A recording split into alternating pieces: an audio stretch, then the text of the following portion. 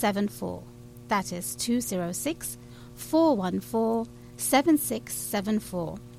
Please note that no client-attorney relationship will develop from these questions and answers, and I ask you to take legal advice from your lawyer, but please use this as information only. So stay tuned. We have a very special guest. I want to tell you some news updates before I tell you about my guest. Yesterday, there was some news development on student visas. People who come to the U.S. on student visas are allowed to get work permission for 12 months. If those students have a degree in science, technology, engineering, and math, then they get the opportunity of having additional time to work after they graduate. Up until a couple of months ago, the additional time was about 17 months in addition to the 12 months. But unfortunately, there was a case that was held in Washington, D.C., and the case was brought by a group called the Washington Alliance of Technology Workers. And the case basically argued that the procedures used to develop the rules were not done properly. So the judge actually struck down the rule, and now the administration is trying to fix the problem. So new rules were actually published yesterday, 19th of October. The DHS, the Department of Homeland Security, published the rules in the Federal Register. And so here are what the rules will be about. If somebody has a STEM degree and they want to get on the OPT program, in addition to the 12 months, they will be able to get 24 months instead of 17. If they then enroll for a new STEM degree at a higher level, like a master's degree after an undergraduate degree, for example, they would be entitled to a fresh 24-month period. And that's wonderful because 17 months is often not enough. The rule will expand the categories under which the STEM program is considered. So right now, science, technology, engineering, math is very restricted. So the new rules will broaden the categories, and that will hopefully help more students get work experience. There will, however, be additional restrictions on employers that use this program. Employers will have to use E-Verify. They will have to have a process for evaluating students and their work. They cannot lay off U.S. workers as a result of hiring OPT workers. The other restriction that will happen is that OPT students can have a period of 90 days of unemployment at the moment. However, under the new program, the STEM students will not be able to have more than 60 days of unemployment. We can talk about this a little bit more if we have time at the end of the show, but I want to take the opportunity to now introduce you to our wonderful, wonderful guest. You are listening to Immigration with Tamina Watson. If you've just tuned in on Desi 1250, thank you for joining us.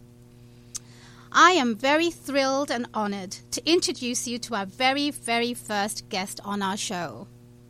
There are some people who want to make change, and there are some who just do it. Our guest today is one of those people who sees a problem and he jumps to fixing it. I call him a mentor, a friend, and I cannot learn enough from him, and I'm so grateful that he's here to talk to you today. His name is Joel Padgett. He is a wonderful lawyer in Seattle. He's been here in the Seattle area. Joel Padgett is a senior member of the immigration group at Ryan, Swanson, and Cleveland PLLC in Seattle. He has over 30 years of experience with an emphasis on business and tax issues. Joel is an active member of both the national and the Washington State chapter of the American Immigration Lawyers Association and is a trustee of the Seattle Pacific University. He was an adjunct professor of business law for 10 years at SPU and chairman of the taxation section and a bar examiner of the Washington State Bar Association. Joel continues to be recognized as one of the best lawyers since 1991 to today. Welcome, Joel. Thank you so much for being here. Tamina, it is a pleasure to be on your radio program. I admire how you stay so current on what is happening in immigration law and the way you broadcast that information. I mean, your blog, your radio program, everything is current, right up to what you're talking about STEM today. So I just admire how you get the information out to everybody and stay on top of things. So it's a pleasure to be here. Well, thank you so much. Well, listeners, us women are still fighting for a lot of things today in 2015. We're fighting for equal pay. We're fighting for equal rights. We're fighting for equal reproductive rights. So you can't believe in this day and age we're fighting for Planned Parenthood. But there are many things that we actually take for granted. For example, we take for granted that we can vote today. Many of the millennials probably don't remember that women couldn't vote. But there are other things that we take for granted. And one of those things is actually a very important one. Joel, why don't you tell us something that women couldn't do until recently?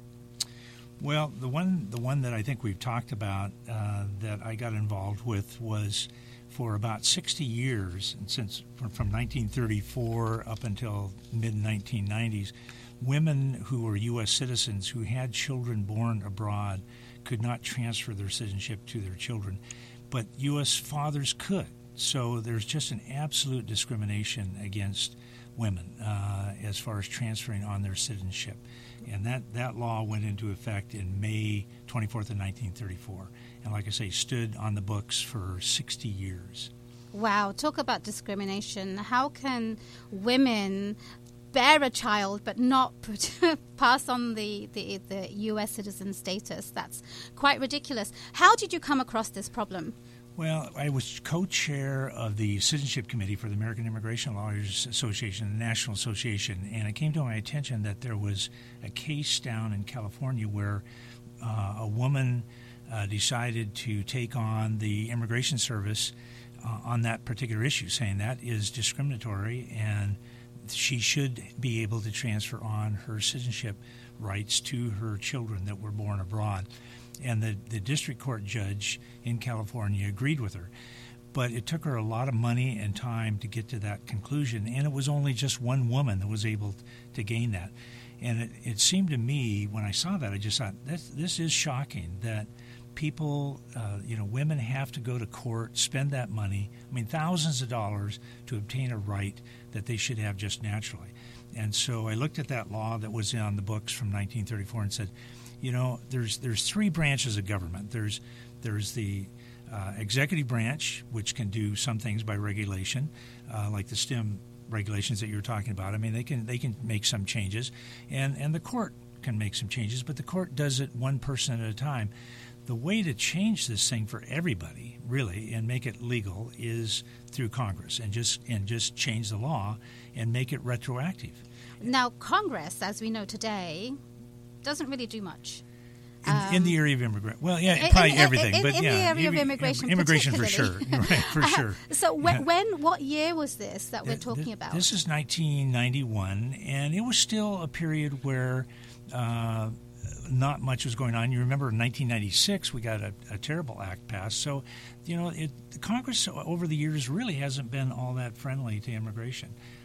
So it was kind of in between the Amnesty Act way back in 1986 with Ronald Reagan, and then it was a period of time where things got very conservative. So not a lot was going on, but this was one of those things where you tried to do, and in fact, it actually ended up being sort of a technical amendment bill. I think the mood is the same today, I think, basically. So tell us about your journey of discovering how to change law.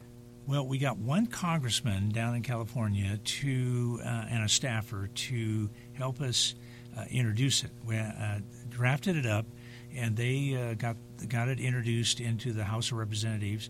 And then Senator Kennedy over on the Senate side, Ted Kennedy, got interested because he was chair of the Judiciary Committee on that side.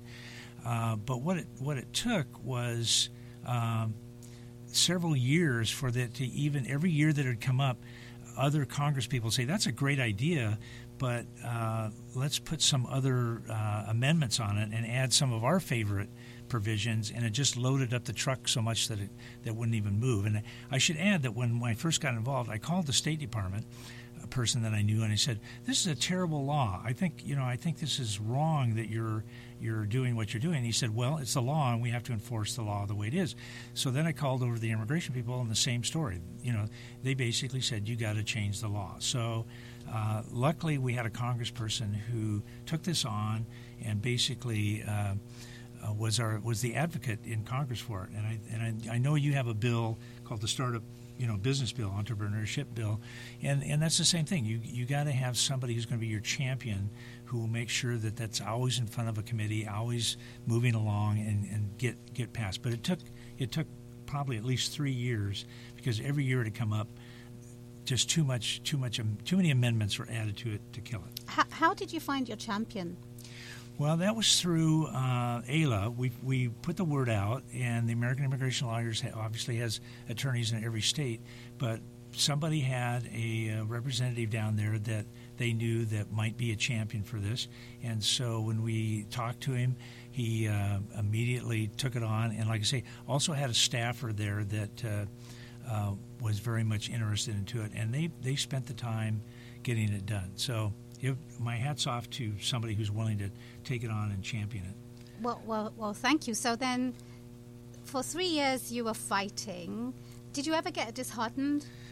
Well, I think every time that the session ends and your bill lays there on the table and it never got passed, you wonder, is next year going to be even tougher or what? But finally, there was enough momentum.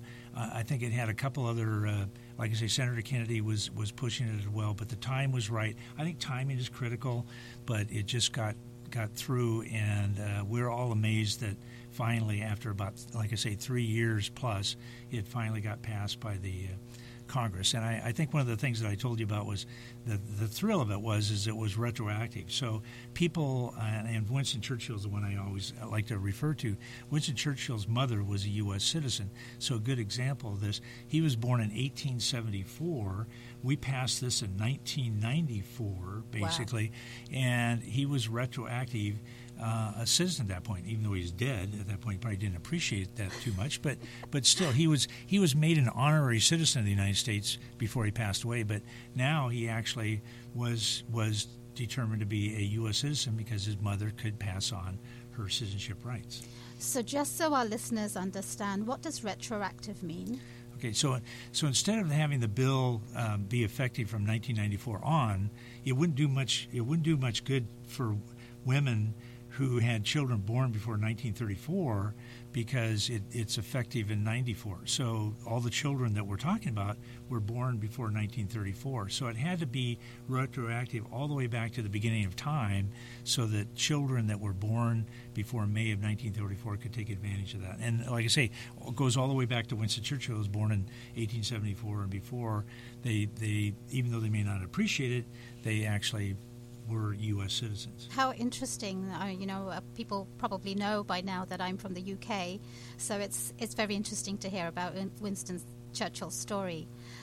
If you are a listener and you have been able to utilize this particular law and you got citizenship retroactively, we would love to hear from you. If it was your grandparent, your family member that was able to use this law, we would love to hear from you. The studio number is 206-414-7674. That's 206-414-7674. Now, Joel, question following up on when the law passed. What happened how did you feel, first of all? Because you had made a very profound change for generations to come. Tell us about your feelings at the time. Well, I think I was ecstatic that women did not have to spend money on attorneys and wait to have that right passed on to their children. I mean, it covered, like I say, everybody backwards that picked up their children.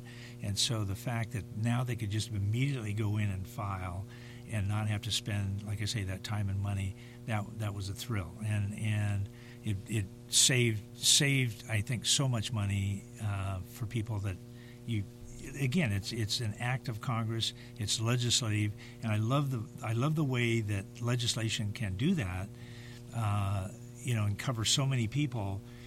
whereas the court can only deal with a case at a time. So it was an ecstatic feeling. And did you have people come to you afterwards that you were able to help? Well, I think I didn't gain personally by it because I think a lot of people file for citizenship on their own.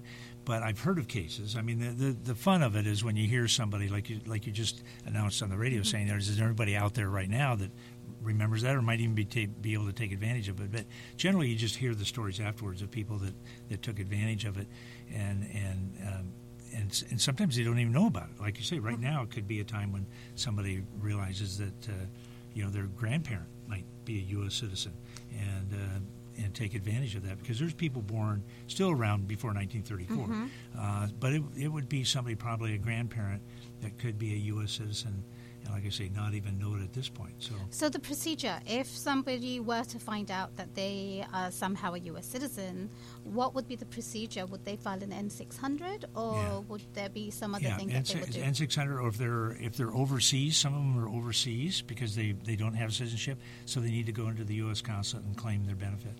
Yeah, but like I say, it's pretty straightforward, and don't need a lot of paperwork. But you basically have to prove that your U.S. citizen mother was indeed that before your birth, and you were born abroad. Well, thank you so much, Joel. You're an inspiration to me. I'm trying to change law, and I very much appreciate learning all that you have been through.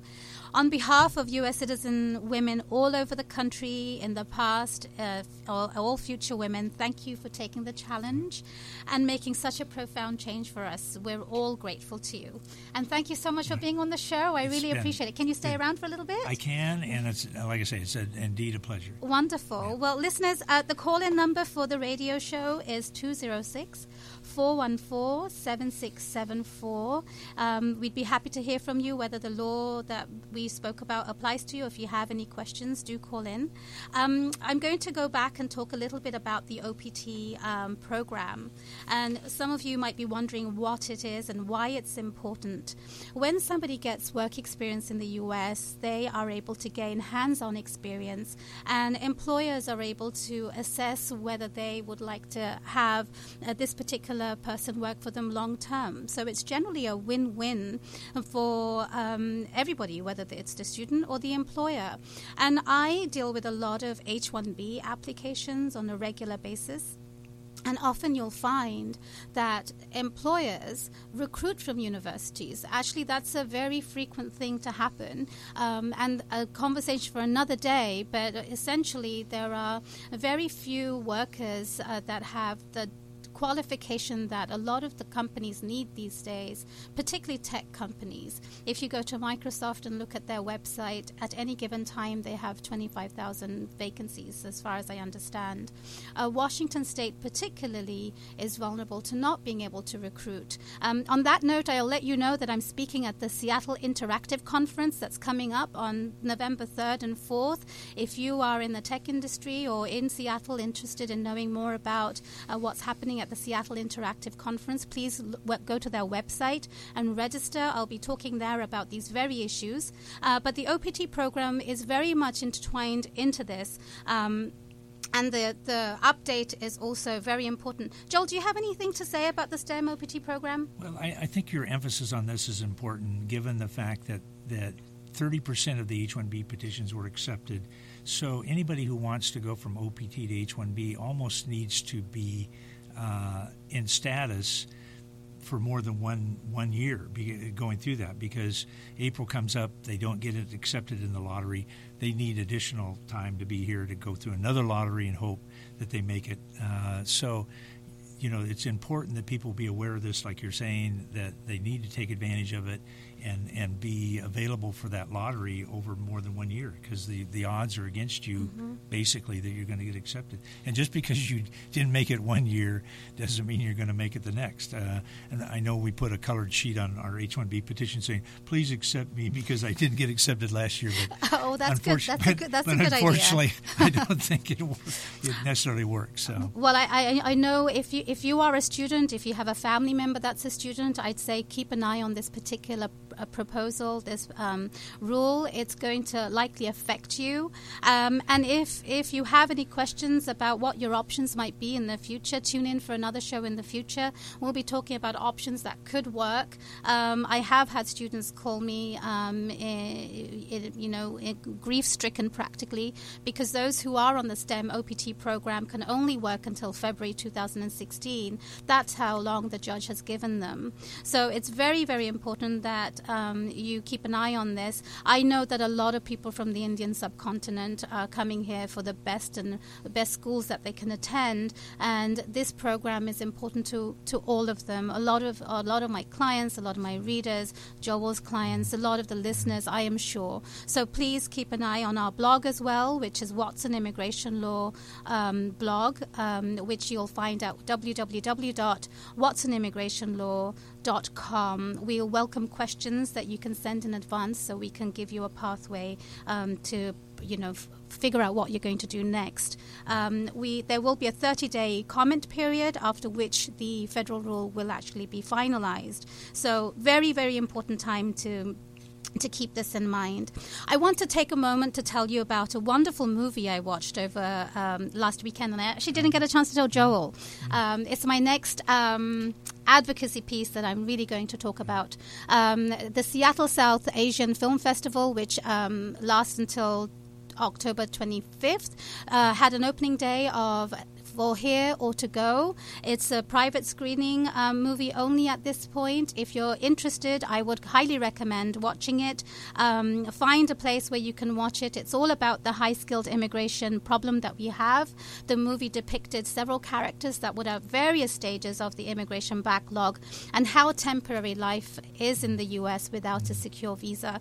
I highly recommend watching it. Find out about it.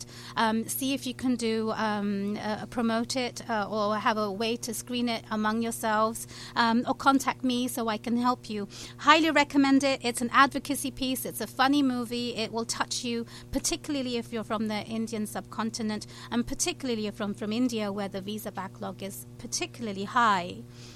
So I'm afraid we're coming to the end of our show. We don't have a lot of time left, but if you do have questions, you are very welcome to email me at info@watsonimmigrationlaw.com. I'd love to hear your feedback and your thoughts on the show or anything else. If there are issues that you would like me to discuss in the future, please email me about it. I'd be happy to look at it. I'm an absolute geek at heart, and if I don't know the answer, I will legal research the answer for you and tell you what it is. I may even chart it out for you. And sometimes my office will tell you that they're not always happy about my charts because I chart them out. I will ask you to call in at the number of 206-414-7674 next time. Watch out for our future guests. Next week, we will have a very prominent person talking about her efforts on immigration law. Watch out for Pramila Jayapal. She is going to be on our show. We're very, very honored and grateful that she'll appear. And in the future, we have many other interviews lined up. I'd ask you to go and find the movie For Here or To Go. And I will be interviewing the filmmaker, Rishi, and the producer, the director, Rucha. So watch out for those. I'll be going to California on Thursday, where I hope to interview some other people. I'm going to tell you about the Global Entrepreneur in Residence program, and we'll have an interview for that coming up. So thank you so much for being with us today. We will look forward to seeing you next week, and we will look forward to hearing from you. Thank you so much. This is Tamina Watson, Immigration with Tamina Watson and Desi 1250 AM.